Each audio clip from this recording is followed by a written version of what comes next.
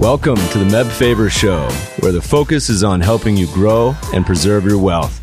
Join us as we discuss the craft of investing and uncover new and profitable ideas, all to help you grow wealthier and wiser. Better investing starts here. Meb Faber is the co-founder and chief investment officer at Cambria Investment Management. Due to industry regulations, he will not discuss any of Cambria's funds on this podcast. All opinions expressed by podcast participants are solely their own opinions and do not reflect the opinion of Cambria Investment Management or its affiliates.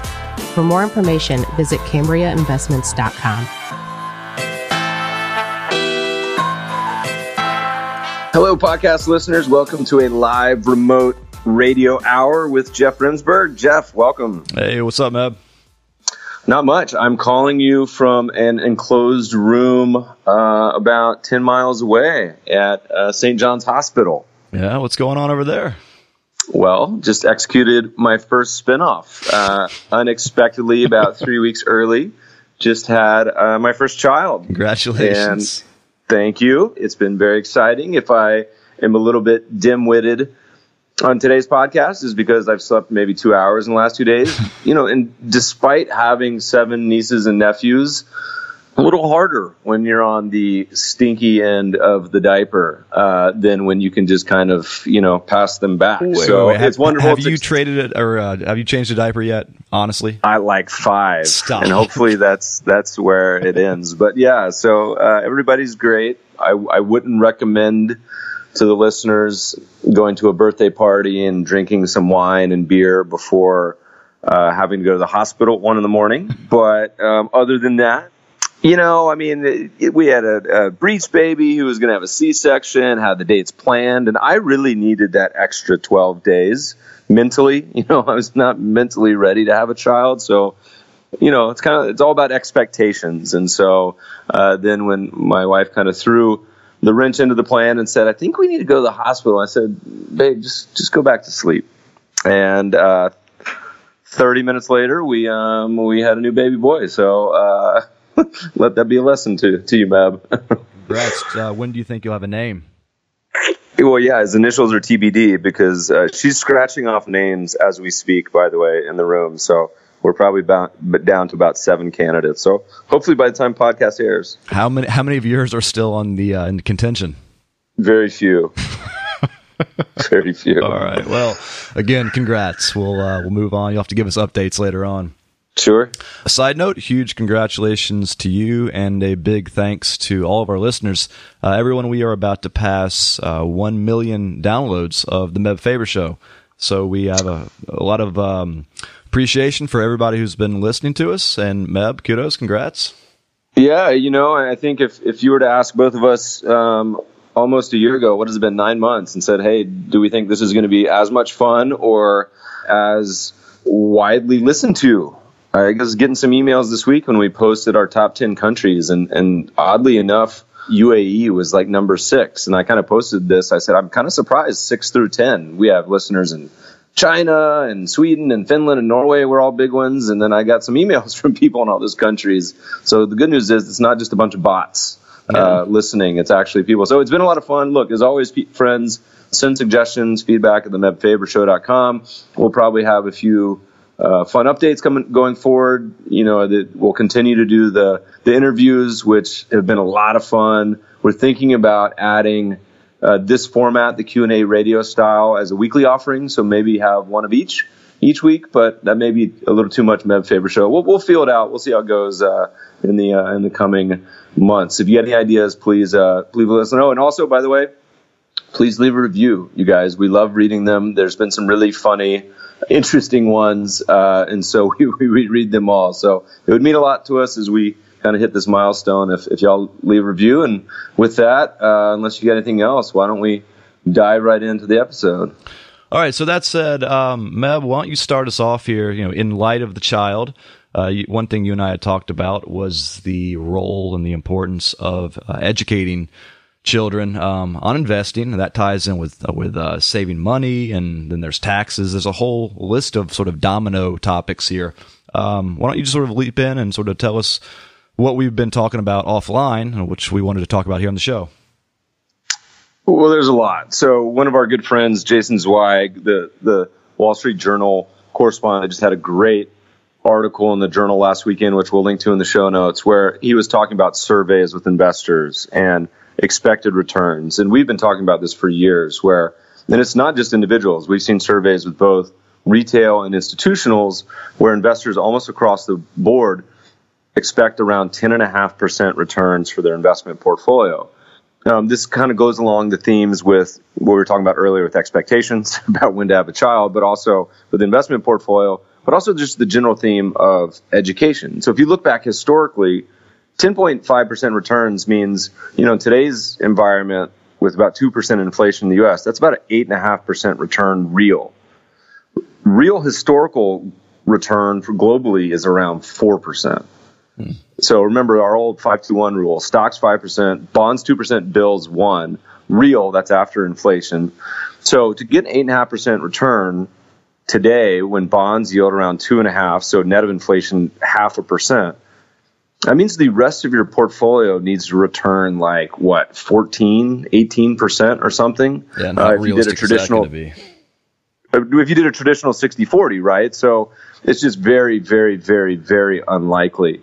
But it goes back to that theme of education. And so obviously we put out a lot of education. We've done 5 books, a dozen white papers, about 50 podcasts, 1,500 blog articles. But one of the biggest challenges I have and I struggle with, I get a lot of emails from friends and listeners that say, hey, Mab, my son or daughter is just starting out investing, just got out of college, really wants to learn about investing in the craft. What do you recommend? What book do you recommend? Where can they go? And the problem is I don't really have an answer to that. And I don't think most advisors or people do. They say something along the lines of, oh, look, go read the essays of Warren Buffett, or maybe read Security Analysis, or, these other Charlie Munger. But there's really not a curriculum. There's no Rosetta Stone for investing. So I think that's a business opportunity for somebody. If you're listening, we actually wrote about this on the blog a while ago. And we also talked about a theme of a book, which I may turn my attention to at some point now that I have a child. But basically it's like how to teach someone to invest, how to teach your child to invest. And so many people do it kind of the wrong way, and they go about learning to invest the totally opposite wrong way and teaching people to invest the exact opposite way they probably should. It kind of teaches all the wrong lessons. So I think it's a big need out there. Let me interrupt real quick. I'm curious, sort of diving into the details, and you can take this as far as you want. What would you say is the right way to learn to invest? And in terms of context, one thing that surprised me when I began to work more with you was your focus more on a macro fund level versus the way I had learned to invest, which was more specific stock picking.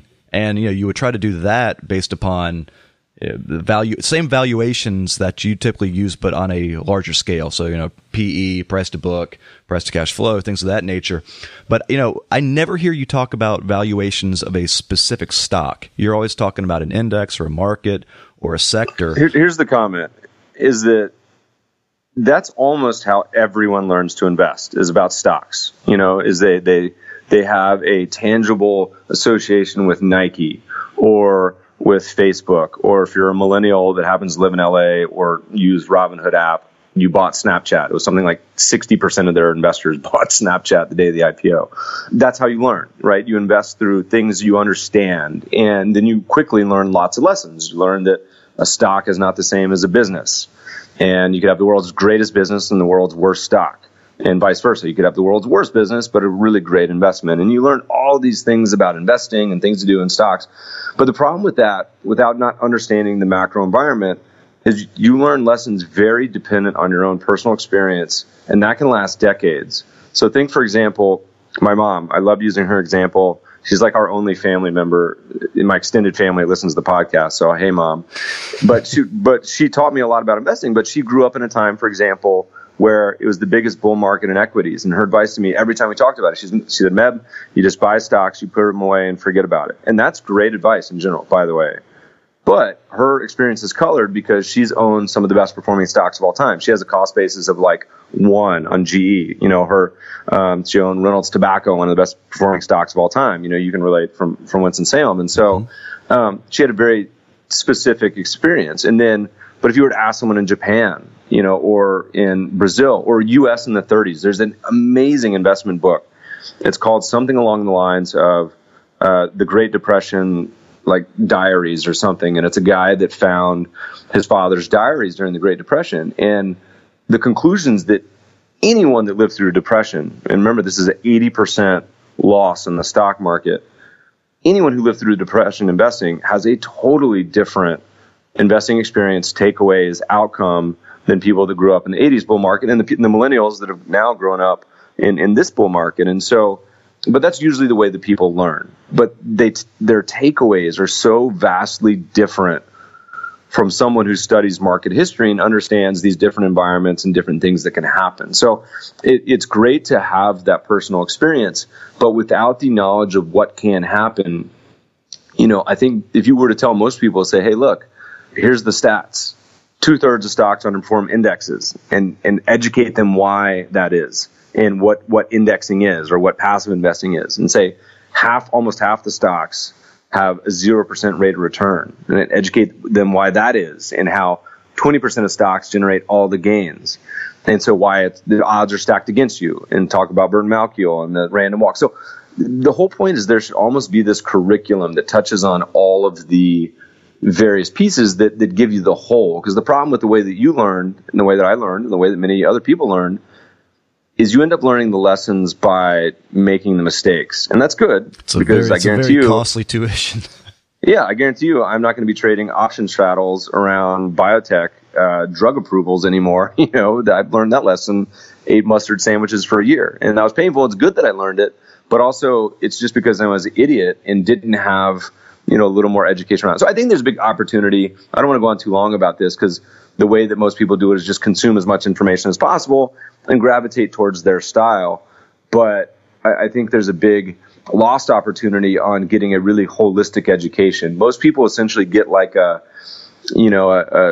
degree in, painting or mathematics or something. And so it's this very kind of niche exposure, but without the knowledge of the whole space and history, it's a huge disservice, because what happens is something changes on a macro level and, it totally destroys their worldview. So going kind of back to expectations, all these people who are expecting 8.5% real returns, so that's 10.5% nominal, they're delusional. And this is institutions too. Same survey on institutional. So I think there's a big opportunity. I don't have the answers. Maybe you and I will turn our attention to writing that book or doing it at some point. But yeah, I think it'd be fun.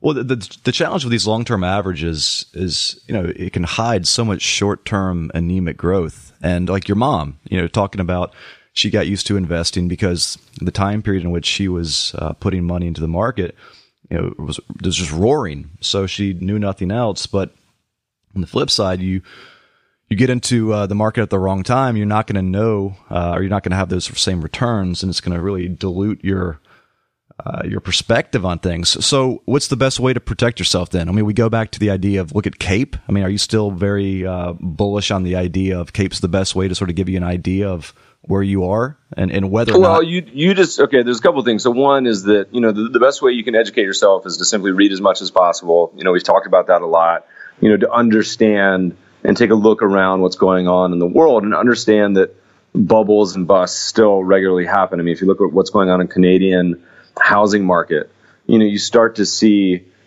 similar histories that rhyme, right? Where you go back and read these books like Extraordinary Popular Delusions in the Madness of Crowds, or we'll link to a couple others that we've written a bunch on bubbles and busts.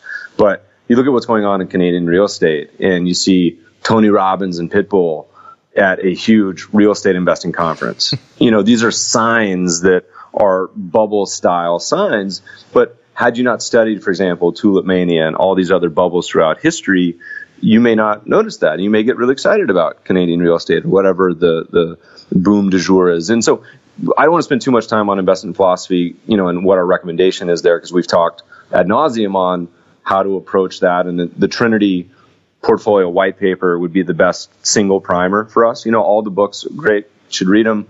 Trinity portfolio is kind of the culmination of our holistic view. But we do have the takeaway that there's a lot of great paths to investing. And this is a mistake that a lot of, I think, listeners feel often, as they'll email me and they say, hey, Meb, convince me on this strategy or fund, or why should I be investing in this strategy? They say, no. Like, that is not my intention. I have no interest in convincing you to do anything. If you want to sit in CDs, totally fine. If you want to put all your money into real estate and another half in, high dividend aristocrats, hey, great. You want to put all your money in Bitcoin and Ethereum and all these other cryptocurrencies? I could care less. Whatever works for you. Most of the research that we publish is simply, look, here's the historical, how this has worked. Here's what we think is reasonable and good ideas. Here's what I do with my money. So that's kind of like the way that we approach it. And a lot of people will say, no, I can never get on board with being a value investor. It just goes against my constitution. Whereas other people say, I can't possibly be a trend follower. I'm happy to just sit in government bonds, whatever it may be. But most importantly is find out what works for you, with the caveat, understand how it's worked historically and of course, what the realistic expectations are and how it would have done over the course of the past century, if not longer. All right, so a little more historical context moving forward for people who are looking to learn for the first time. All right, well, moving on a bit here, you just mentioned how you invest your own money, and that's something that a lot of your blog readers are interested in following. They want to see what you're doing specifically, and you just sort of reallocated your portfolio recently. You want to talk a little bit about what you did and why?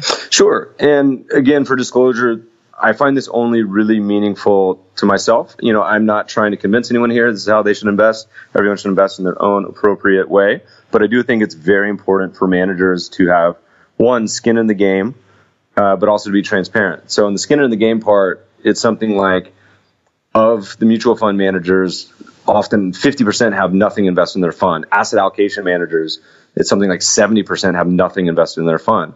So the prospect of trying to say, hey, you should buy our fund and invest with me and not have anything invested is just, it strikes me really the wrong way. So that's one. So I invest 100% of my net worth in our funds and strategies. Two, I think it's just really important to be transparent. I think a lot of managers and advisors, you want them, they'll give you advice for XYZ and they say, what do you do with your money? It's something totally different. So we've been transparent for many years. My basic takeaway is the caveats is that, most of my net worth is exposed as a private company, being Cambria, of course, as well as a couple other small private companies. I have farmland as a real estate sort of investment and some other things like that. But with my entire public investable net worth is invested in Cambria strategies. And so specifically, I have a couple of the Trinity accounts, and the average ends up being around Trinity 3.5, I think. So from Trinity 1 to 6, I'm right in the middle, which is a moderate allocation. For those that aren't familiar, it's a global allocation. It has securities all around the world, U.S. stocks, foreign stocks, bonds, real estate, commodities, expressed through ETFs.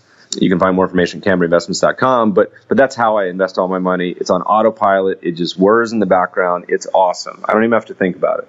Tax efficient, very low cost. And it has tilts. The best part is it has tilts towards value and momentum and trend. So all of this philosophically fits my personality, works for me. I don't plan really on ever changing that or rebalancing it for, a decade or two. The caveat is that our company recently launched a fund, but it's along this strategy lines of tail risk. And for those listening don't know what tail risk is, every distribution, if you think of a bell curve, which is not what the U.S. market is like, but it has two tails, the left tail, which is really bad events, as well as the right tail, which most people forget is the really good events. And we did an article on the blog maybe about a month ago that said the stock market's risky, but it's 4 times as risky for advisors. And I'll kind of walk you through the thinking really quick.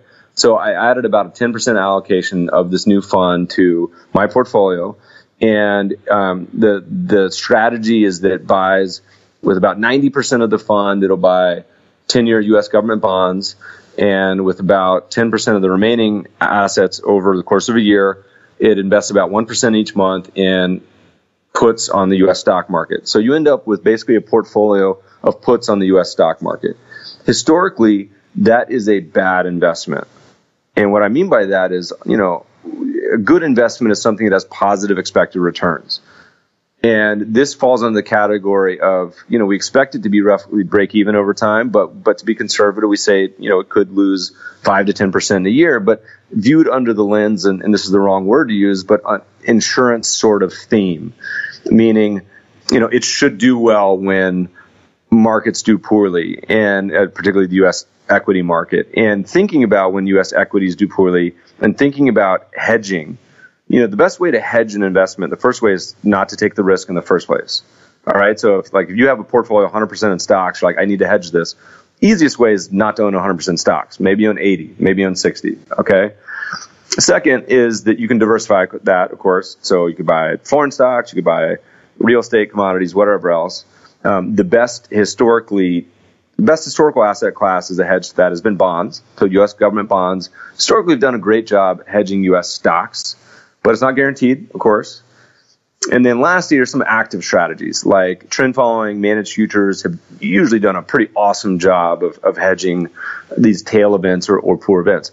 But puts in particular are one that historically have been a cost, and you can't say they're guaranteed to do well when times are poor.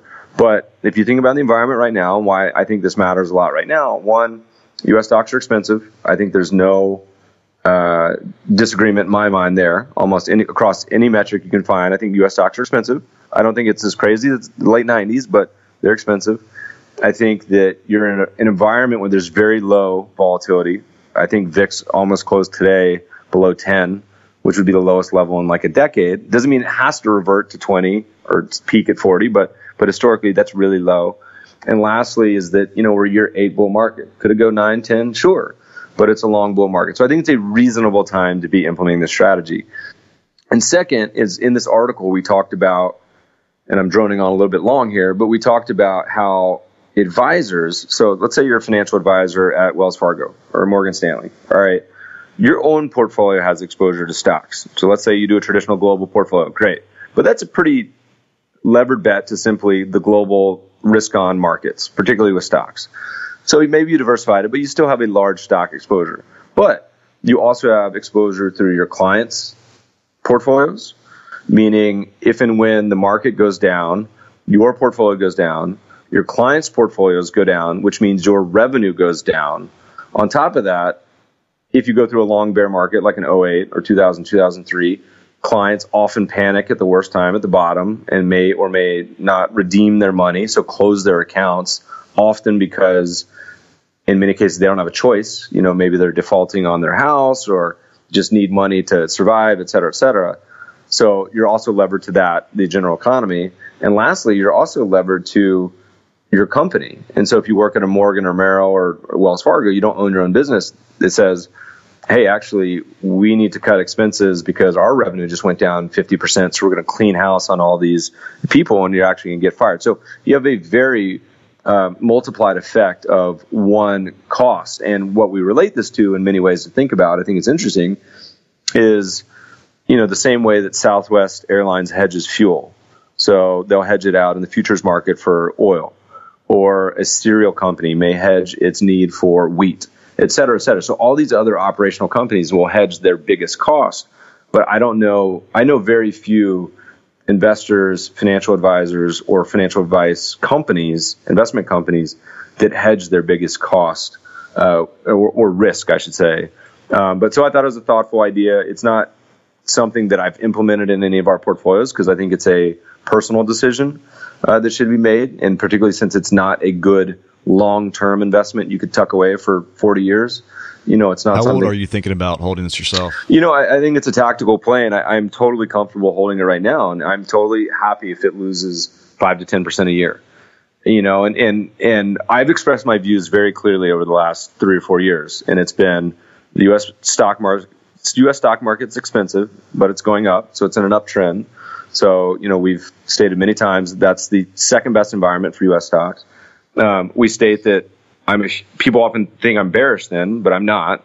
We're a trend follower at heart. But more importantly, I'm a huge global stock bull. And we've been talking about CAPE valuations all the way back to, I don't even know when, since we put out Global Value as a book for certain.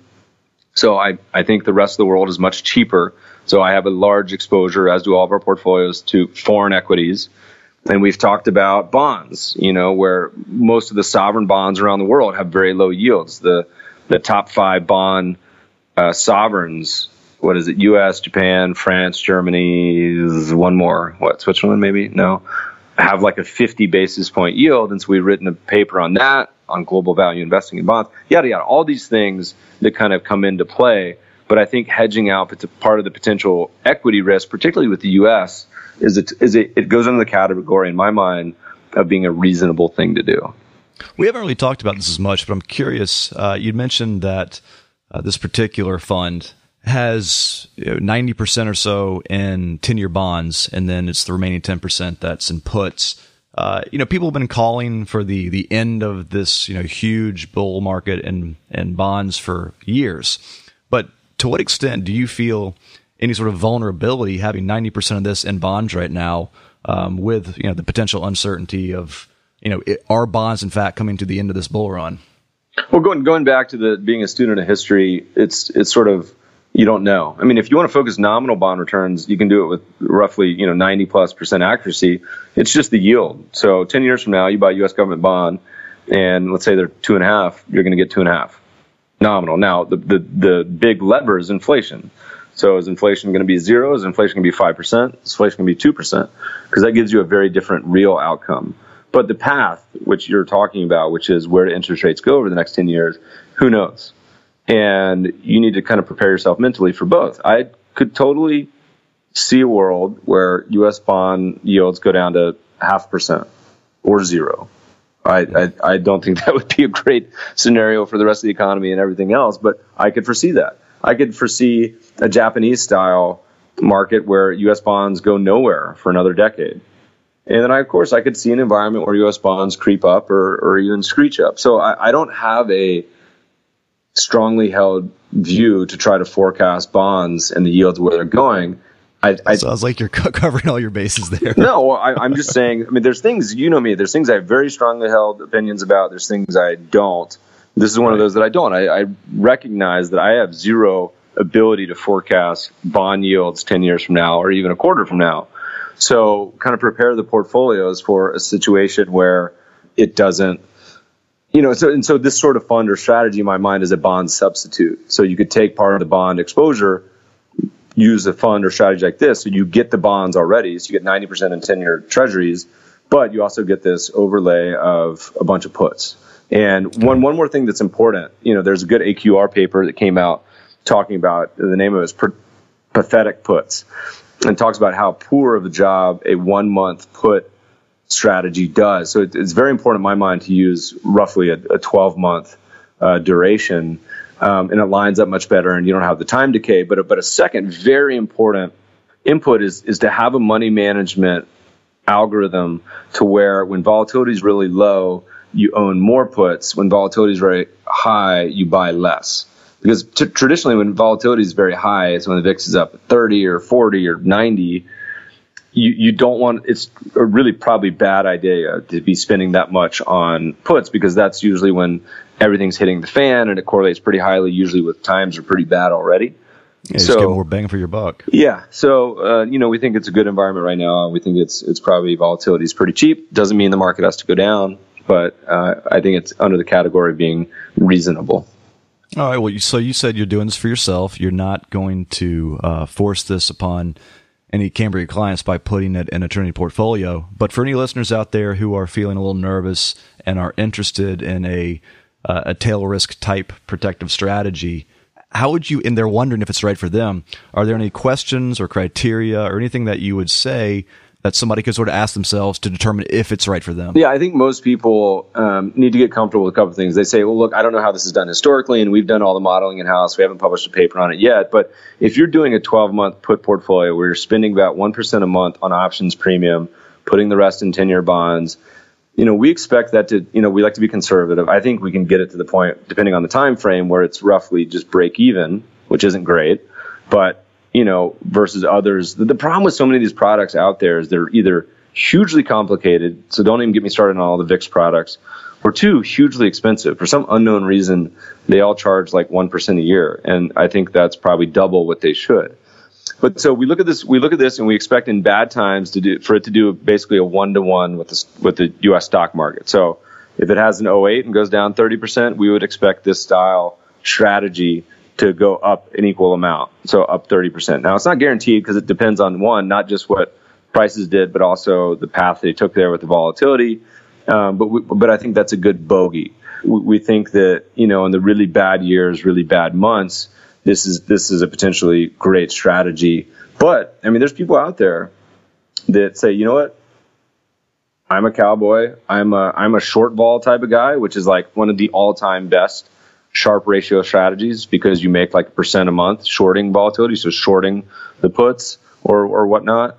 But of course, you have a 1987 style month or a really bad bear market, and you get your face ripped off. So there's people out there that are going to listen to this and say, all right, I'm just going to go short Meb's fund, and more power to them. I'm happy if you guys do that. That's what it was designed for. You can take both sides, but historically that's been a graveyard. Option writing. We have some old posts going back to 2007. I think I just probably gave Jeff some remote anxiety thinking about that. But, it's literally... I bought VXX years ago without knowing enough about it, thinking I was going to get time volatility. And then, Contango kicked in, and I just got crushed on it. Had to get out of that, losing a hefty amount. Buyer beware. We'll add that chapter to our Teach Your Child to Invest book. Let's run to a quote that you recently tweeted about. Do you have it in front of you, or do you want me to read it out? I don't have it. I'm staring at a Purell hand sensitizer in the hospital waiting room, so I do not have anything in front of me. All right. Well, why don't I read the quote, then you can give us a little commentary on it. I think one of your questions was, guess who the author is. So everybody listening. All right. The quote says, "And I would stick by that. This is the time to really emphasize risk. Valuations are clearly high. Dividend yields are low. Earnings growth will probably be less than the long-term average, which is around 5%.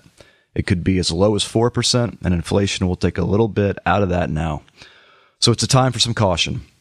The index fund is not a panacea. It's participation in a risky business that eliminates the risk of individual stocks, eliminates the risk of picking managers, eliminates the risk of picking the hot sector of the day, and leaves only the risk of the stock market itself. But that risk is not to be disregarded. It's always been high. It always will be." What are your thoughts, Meb? Well, I know who it is because I tweeted it. But the funny thing is, if you read the first paragraph, that sounds like something like a lot of people that are active managers or forecasters would say. So maybe like a Gunlock or Bill Gross, right? Or a strategist like Jeremy Grantham. Then you include the second paragraph. You go, oh, okay, that's interesting, because that seems to be angling a little bit towards indexing as a solution. So in the answer, of course, is John Bogle. But very easily could have said Charlie Ellis or also Howard Marks, lots of people. But it's an interesting takeaway, and I think a lot about it because we've written about Bogle's stock valuation formula, which goes back 20 years and is very simple. He published it, and it works great. And the interesting thing is you plug in his formula today, and it spits out a low single-digit return for the stock market. So not negative, so not in a bubble yet, but not great. You're talking U.S. market right now? U.S. market, right. So it's at a Cape valuation of around 29, 30. So the formula is very simple. It is starting dividend yield plus earnings or dividend growth. They're basically the same historically, but there's a difference I'll talk to you about in a second. And then lastly, change in valuation. That's it. It's the simplest formula ever. And it correlates very highly with future 10-year returns. And he published this in like the 90s and walked forward. It's worked great. The interesting takeaway is I've always wanted to ask him, and so maybe I will next time I get to meet him. I say, John, is there a point at which you would say the risks outweigh the benefits of owning stocks? And I'm sure his answer would be no, with some caveats. But, I say, look, if Cape ratio hits 45 again, like it did in the 90s, or it hits 50, would you say it makes sense to trim stocks or exit completely?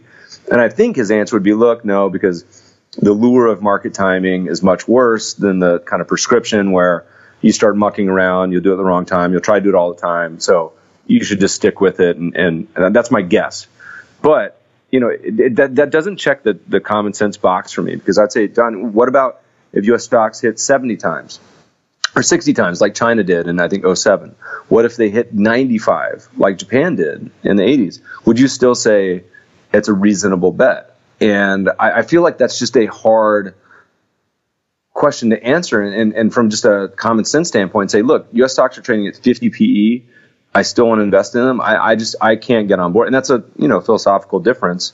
To clarify though, are you talking about allocating new money? Or are you talking about either letting alone the money that you already have in the market? Either. I think either. I think if U.S. stocks hit a CAPE ratio of first of all, 30 is like a yellow warning light. We're expecting low single digit returns. It hits 40, that's like a red light. Anything above that, I basically see no reason to own stocks. And the good news is, of course, listeners, we talked about this ad nauseum, but foreign stocks are much cheaper. The foreign indices are at long-term valuation ratios in the mid-teens. Emerging markets are low teens, and then the cheapest bucket is around 10. So we've been huge global stock bulls using a CAPE approach. Has had awesome returns, beaten particularly the high expensive countries. 2015, 2016, 2017, 2014 was a big stinker, but the last 2.5 years, it's absolutely dominated everything else. But going back, are you falling victim though to your own sort of? Let me back up here. I can understand you saying, look, valuations are too high in the CAPE level perspective to invest new dollars. Let's say you already got money tied up there, and CAPE is at 25. All right, well, yeah, that's high. You just threw out how Japan, 70, 90, whatever. But if you decided arbitrarily that 25 is too high or 50 is too high, and you pull out and it does get to the 70 or 90, then again, you're falling victim to market timing. Why not let the market ride? It'd be as expensive as possible. And then when it does reverse, it'll at some point trigger your moving average. So rather than selling at a 50, you're going to sell at a 48 or whatever it's going to be. But you've banked all that gain from the CAPE of 25 up to 48 versus trying to outthink the market and decide that it has to, have a drawdown because it's simply too overvalued. There's a lot in your question. I mean, the first is that it presupposes that it will work, that you'll be able to time it effectively. And look, I'm a trend follower, and so we've written papers on this. The value and momentum, offense and defense, all these papers that say that look, value works, trend following works. Totally sensible approach is all three. Buy and hold works just great. You just have to sit through 80% drawdowns. Value works great. Trend following works great. And a combination of all three works great too. All for different reasons, right? The biggest risk of, and a lot of other people have published on this, is that as valuations increase, doesn't matter if you use CAPE, you use price to book, price to sales, whatever, the chance of you having a much bigger loss increases every kind of stair step you go up. So when CAPE's at 20, your future, whatever you pick the time frame, 1 to 10 year drawdown is much lower than when CAPE's at 30, which is lower than when CAPE's at 50, right? So are you talking about sort of the violence of that initial sort of drawdown? No, after it's what is the biggest loss you experience over the next X years. So if you look at, and we can put a chart in the show notes, if you look at CAPE and future 10-year drawdowns in any country around the world, when CAPE's at 10, 20, 40, 50, it gets worse and worse the higher you go, which makes sense, right? The more expensive you're paying for something, the bigger the chance of a big fat loss is going forward. Now, we've kind of derailed and hijacked this entire conversation, which was originally starting with Bogle and indexing. And if you plug in his equation, which, by the way, so dividend yield, 2% right now, and then you plug in dividend growth, and this is where a lot of people get it wrong, is that you can split that into inflation and real dividend growth. And while dividend yield is much lower, so let's call it 2%, historically that's been up around 4 or 5, because of buybacks, it's just simply moved the equation to you've had much higher dividend growth, because that's what buybacks do, right? They shrink the amount of shares outstanding. So if you have buybacks occurring, dividend growth as a percentage is higher. So it's somewhat of an equalizing effect. The problem is inflation is a little bit lower. So without any valuation input at all of the three inputs, right? Dividend yield, dividend growth, valuation change, you still have a mid to low single digit return. Include valuation change, and that makes it even worse. So and we've done charts on this. Happy to include them in the show notes that shows all the various scenarios where, you plug in that CAPE goes up to 45. You say it stays, back to a normal mild inflation number of around 21, or it goes all the way back down to 5. Here's the possibilities, the spectrums of where the returns might be. The kind of whole takeaway is that you just want to have a probabilistic view or outcome of what the potential returns may be, and be sensible about it. My whole point with the Bogle conversation is I don't think it's a sensible statement to say there's no point at which I would exit stocks based on valuation, because at some point it gets insane. It gets crazy. Gotcha. Okay. Well, you were mentioning indexing, and that made my mind sort of leap to the idea of more of active versus passive, just sort of switching topics here. You recently did a speech on that at UCLA. Any takeaways for our listeners from that? There's a lot. This is actually really funny. And the first takeaway is Meb should never plan on doing anything on a Monday morning, because I'd gone to breakfast with a friend and I was having coffee. I said, man, I know that I have something to do today and I can't remember what it is. I said, what, are you doing a podcast with Jeff? I said, no. So you got a meeting? I said, I don't think so. And if I don't put it in my calendar, forget about it. So go to the dentist, come out, which is another thing you should never do on Monday morning. My idea was that Monday morning is already terrible, so I couldn't make it any worse by going to the dentist, which is the exact opposite. It just makes it compounds. It makes it even worse. But I was coming out of the dentist and was actually taking an Uber to the office because I had parked at the office before. And as usual, just kind of scrolling through Twitter and looking at it and see a notification that says, so excited to hear Meb Faber speak on the next panel, coming up at UCLA Anderson School of Business. And my heart, your own speech. My heart just stopped. And I used to do stuff like this back in college or high school, be kind of forgetful of, classes or tests or events, but I've been pretty good in my adult years. And I was just like, oh no. And so I Google, my own speech, and this is at 11:50 and the speech is at 12:30. And so I'm full on panic mode. I'm pretty casual outfit, have a full beard at this point. So I just reroute the Uber direct to UCLA and walk in at 12:28. So no one the wiser whatsoever, and had a great panel. And the topic of the panel was active versus passive investing, which is like my least favorite topic on the planet. And the reason being is that I think everything is active. And if you go back to, and we run active and passive funds, but if you go back to the 70s when the first index funds were created, Bogle as well as Wells Fargo and other groups, that had a very specific meaning. It was a rules-based strategy and an invested in market cap weighted index, which means, so like the S&P 500, it buys the 500 biggest companies by market cap, rebalances once a year, whatever. That's it. And that's what an index was. Sort of like back in the 70s, when you said hedge fund, it meant one very specific thing, which was typically a long, short manager who bet on stocks to go up, bet on stocks to go down, and netted out the effects of the overall market. That's what the original kind of hedge fund strategy was. And then there was the macro funds too, like Soros, but in general it was meant to be good performance irrespective of market direction. So they had very specific meanings. Both of those terms have lost all meaning. So hedge fund, you say hedge fund now, could mean anything on the planet. There's like 10,000 different types of hedge funds. Not only that, what were traditionally hedge fund strategies now show up in ETFs and mutual funds and vice versa. And it's just so polluted. Same thing with index fund.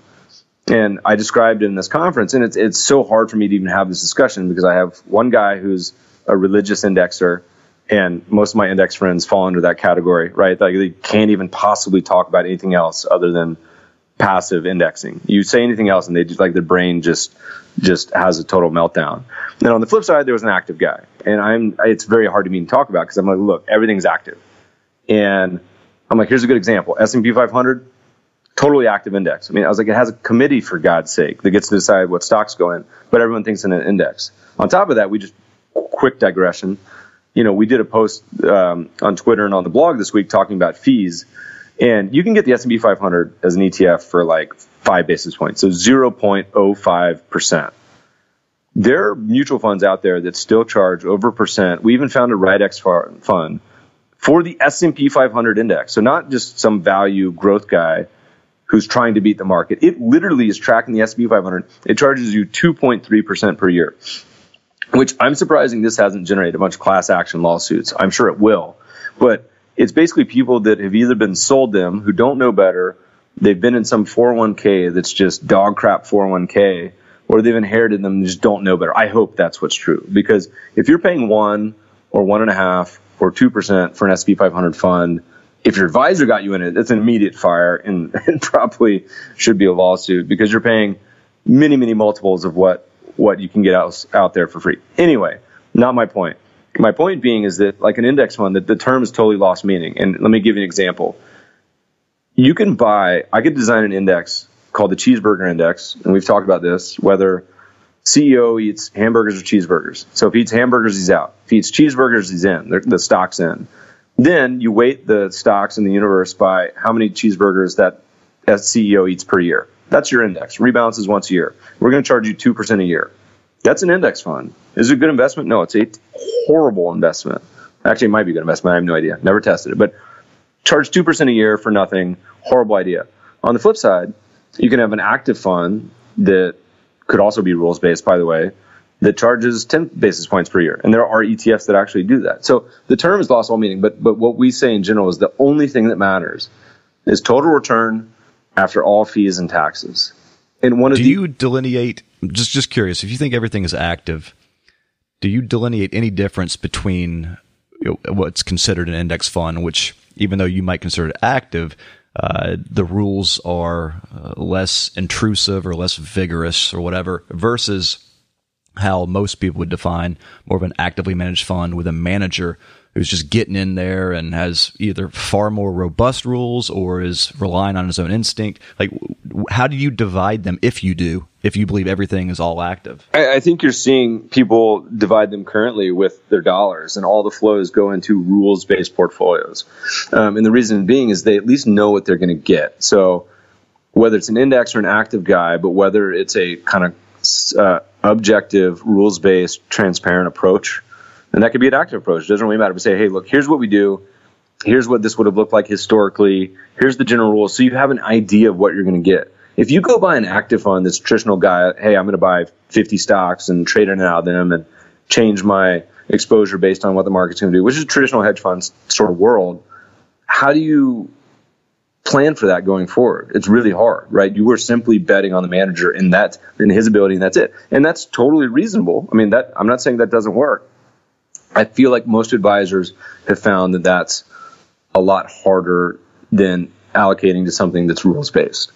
So I think it's just and you're seeing a lot of the flows come out of the traditional active area, but the biggest takeaway, that one of the few things people control is fees. And so most of the research shows this, that in general, the less you pay for a strategy or a manager, the better. It doesn't mean that people who are charging 1% aren't worth it. The Renaissance is the world that charge 4%, totally worth it. But it's just a much higher bar the more you charge. Well, you're talking about fees, and you're tying it to the article or the blog post we put out last week. What you're not mentioning, which is interesting to me, we're sort of dancing around the issue right now, is the idea of whether or not your manager, your fund, is giving you, in fact, what you think you're buying. You're talking about active share. Maybe for people who haven't read the blog post, why don't you remind them sort of that half of the equation? Fees is one thing, what you're paying, but then what you're getting, that's a whole different equation. Yeah, we just did a blog post this week that you helped out on that was called Paying for Filet and Getting Bologna, which was talking about this concept of closet indexing, which is, and the Bill Miller podcast with Barry Ritholtz, which is a great one. Everyone here should listen to it, where he's talking about active and passive investing. And he says, look, 70%, most of the world is still active, particularly in equities. Indexing may be only a third. But most of the world, most of these active managers are basically index funds. They basically look exactly like the S&P 500 because the bets they make aren't big enough to make a difference. And so what we talk about is if you're going to allocate to an active manager, the bets need to be pretty concentrated and different for it to even make a remote difference. And most people, there's a lot of reasons why most funds don't do that. There's a ton of career risk, so they don't want to look too different. They have mandates, scalability issues, whatever, but you don't want to allocate to those funds because you can buy those index funds, the S&P 500, for example, for 5 basis points, right? Almost free. So to buy something that looks, for all intents and purposes, exactly like the S&P is a total waste of time. If you're going to go different, so whether that's factor investing, say you're going to buy a value fund or an active manager or whatever it may be, at least give yourself a shot. So buy a fund that's very concentrated and looks very different. And there's a lot of resources. We'll post to the show notes.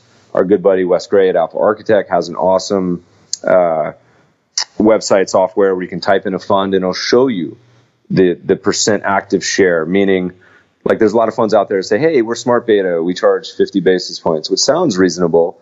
But then you type it in and they basically own the same thing as the S&P 500. So you're not really paying 50 basis points. You're paying like 2.5% for the active bets because the active bets are so small.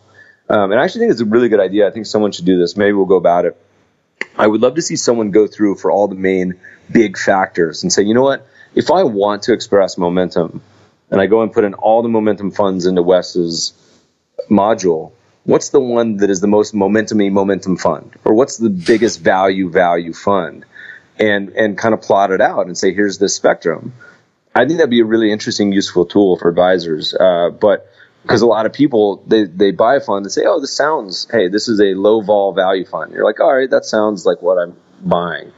But then you get under the hood and there's 10 different types of these funds and they look very, very different. So we talk about this. And the even worse example is the S&P funds, which aren't even closet indexers. Those are just out in front of your face saying, hey, we're charging you 2% for the S&P. That's the worst offender. Then the closet indexers are the next level down. Not as bad, but still bad because you're paying way too much and not getting anything. So there's a lot of tools you can use to look at that, and we'll post them all in the show notes. So the takeaway is you want to find something that's truly different. But I got to wonder, most retail investors, well, that sounds good theoretically. I mean, when the rubber hits the road, looking different's terrifying. I mean, I've seen you write on this where, we are such, the herding mentality. If we're that different, if we're lagging the market, we're lagging our neighbors when, hell, the last, 8 years, if we were that different, I mean, how long are you going to stick with that strategy? It's hard. I cannot tell you how many times I get emails and this isn't just retail, by the way. This is almost every institution and advisors as well. They'll say, hey, Matt, I'm interested in fund XYZ, but I noticed it's underperformed the last, and it could be a year, 3 years, 3 months. I've literally had people, I've noticed this fund's underperformed the last 3 months. Can you tell me why? Or why should I buy this fund if it's underperforming? I often write back, and because it's a hard question to answer, and I say, would you be more or less interested if it was outperforming? Because what you should really care about is process and long-term cycles of performance outperformance. Any factor, active fund, asset class, anything can go not just months and years, but multiple years, even a decade of underperformance.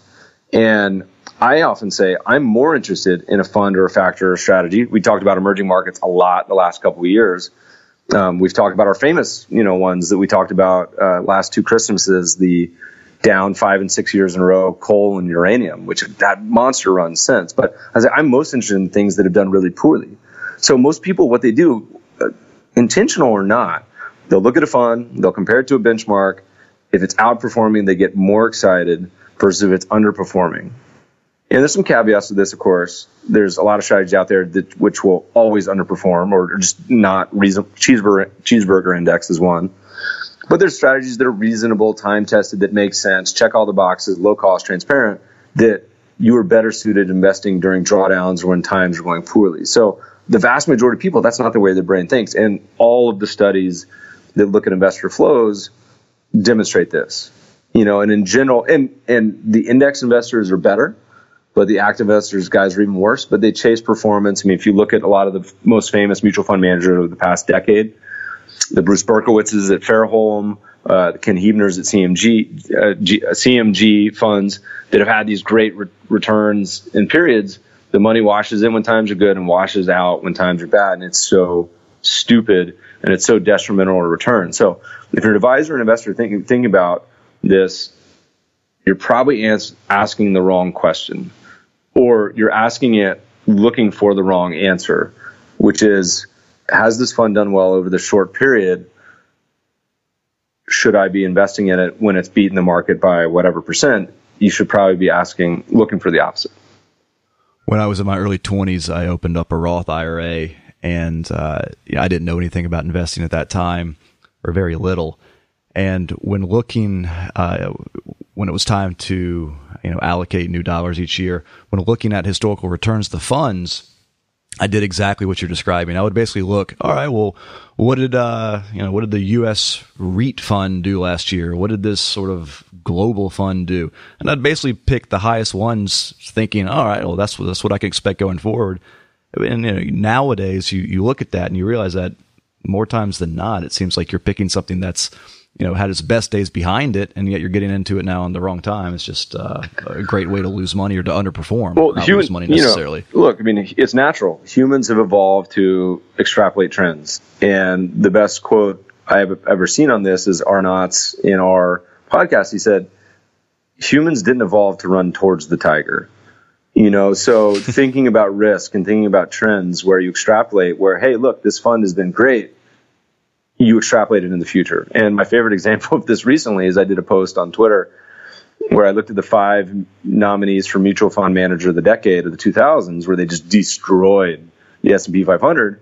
All 5 have underperformed the S&P 500 since. And that's what I would expect, And so it's not just managers, it's styles and approaches and asset classes. So one idea that I love that we've actually never talked about, are you familiar with the coffee can portfolio? Yep. There's a lot of these lazy portfolios, but where people buy something and put it away forever, essentially. And I was thinking the other day, I said, an interesting strategy, and could tie into maybe our book project one of these days, is simply the idea of you buy an investment on your personal portfolio for people that are kind of averaging in over the years, and you're going to make, let's make it up, 1 or 2 investments per year, and that's it. But you buy it with the express purpose of never selling it. Meaning this goes in your portfolio and it's there. So people would be a lot more thoughtful and say maybe you get 2 entries per year, Jan 1 and June 1. And you get to buy 1 investment with this entire chunk and that's it. And it sits there. So I think people would be a lot more thoughtful about, ways to allocate. And I spent a lot of time thinking about behavioral ways to set up portfolios and funds for people to avoid the behavioral issues. I mean, and I think a wonderful idea would be something like, we talked about this with Edelman a few weeks ago, where most people say they're long-term investors, right? They say, my goal is 10, 20, 30, 40, 50 years. Save for retirement. Save for my kids, grandkids, college. And then they behave on the week to quarterly time frame. I would love to see some sort of fund that says something along the line of, look, we're going to charge you 0%, sort of like what our Trinity portfolios do.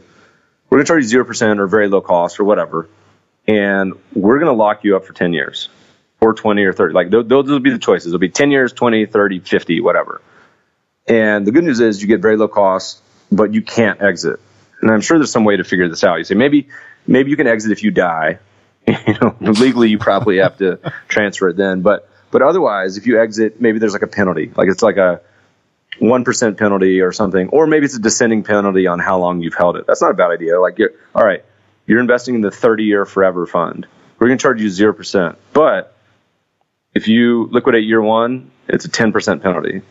You liquidate year 5, it's 5%, all the way down to maybe like year 10 or something. Anyway. The coffee can idea is interesting to me in the sense that I feel like the valuation metrics or your valuation screening would be very different.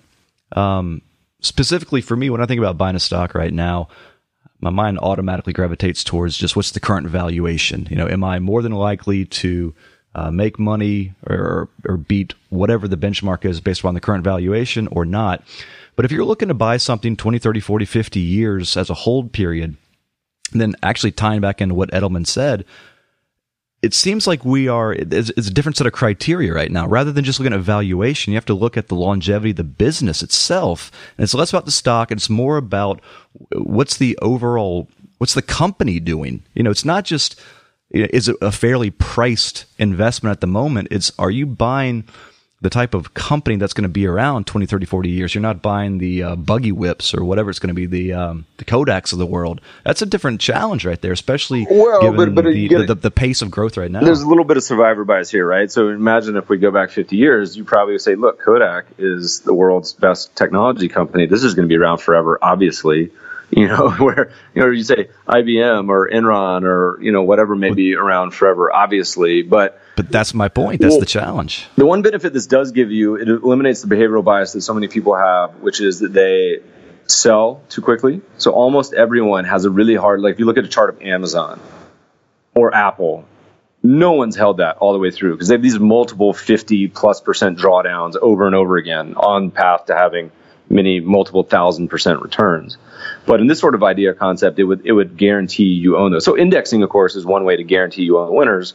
You obviously own all the losers too, but and most people never sell on the downside. So thinking about this is at least it corrects one of those, which is selling too soon. So I think it's a fun experiment. I don't know how practical it is. Yeah, I don't think most people have the fortitude to build a portfolio like that, certainly. But I think if you could build a structure, maybe this is another idea. So there's two ideas we have. We have the Forever Fund, and then we have the kind of coffee can portfolio that allows you to buy in but never to sell. I don't know if either of those are commercially viable. Maybe this is the fact I haven't slept in 3 days. We come out with these brainstorming these really terrible ideas on day 3 of no sleep. But I spend a lot of time thinking about that, how to keep people from being their own worst enemies. Haven't come up with any great solutions. Ritholtz's crew does that with Josh and Barry, where they reduce the management fee based on client retention. Basically, how long you've stuck around, they'll reduce your fee. We've kind of backed ourselves into a corner because we charge no management fee, so we can't go negative. Let's have them pay us. Exactly. Yeah, right. Maybe we'll pay you to be a client. Anyway, so all good ideas. How are we doing on time, Jeff? We getting pretty far along? We got time for any more last thoughts? Well, you tell me. We're at 1:04. Apparently you just had a child. I assume you want to go be a father. We can tackle one more topic, or we can call it for the day. Sure, let's do one more. This will get me out of at least one more diaper. All right. So something that's pretty interesting you shot me was an article about investing in Europe. It's called Investing in Europe, Where's the Return? And in essence, it talks about just a lost decade for European investments, how U.S. markets have, beaten by 100% over the time period given. And historically, when this happens, there's outperformance from the European markets going forward.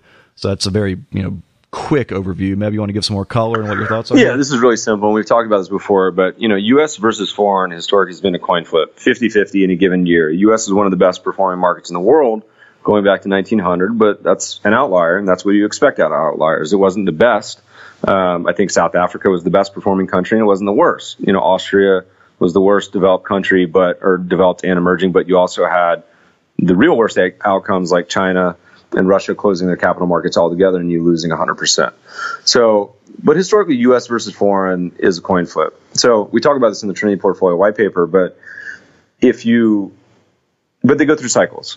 So every once in a while, emerging markets will beat everything else, and sometimes foreign developed will beat everything else. And there's other times the U.S. is the worst performer. The U.S. is the best performing stock market in the world since the bottom in 2009. I'm not sure if that's still the case over the past year because foreign has really started ripping, but it was the case last summer. And it almost never happens. And so the U.S. now, then that's the way that it works. When something is the best performer, the valuations go up, and the U.S. is now one of the most expensive stock markets in the world. I think we have it the third most expensive, but the good news is the rest of the world is really cheap. So I think in the article, Professor Bob Shiller, inventor of the CAPE ratio, or at least popularized it, was on TV and talking about this. And it's so funny because he's so sensible. Everything he says makes sense and is good advice. Because he's like, look, the U.S. is expensive. Doesn't mean it's going to crash. Europe's a lot cheaper. It's reasonable to diversify globally, but it's not guaranteed. He speaks like someone who knows what they're talking about, but it makes, and I apologize to you ahead of time, Professor, it makes for poor TV. What CNBC wants is someone to say, no, I guarantee you, that Europe is going to go up 20% a year and the U.S. has to crash. And we're looking for a recession in Q2 and we're looking for the market as it hits 2365 to turn over and yada, yada, right? The certainty and extreme positioning, but that's really not the best way to invest, of course. So, that's the way we believe it. We've been saying this for a long time. It's finally good to see the world line up with our beliefs, and it hasn't always been the case. But you've really seen this shift since last summer, which is foreign starting to gain momentum away from the U.S. So all these foreign markets starting to outperform, and all of them now being in an uptrend. And we talked about in the Sugar Root podcast, my favorite scenario is a cheap market in an uptrend. And you're seeing it almost across the board in a lot of these cheap countries. The cheapest we have in the world, although it's a very small country and there's no ETF that tracks it, Czech Republic, for example, but a lot of Europe, Eastern Europe, emerging Europe, super cheap. And, Russia and Brazil have had big runs, but also still in the very cheap category. So a lot of opportunity in the world. And we disagree with Bogle on this, and think that investors at a minimum in the U.S. should have half their equities in foreign. But I could make an argument easily for 70 to 100% in foreign instead of the U.S.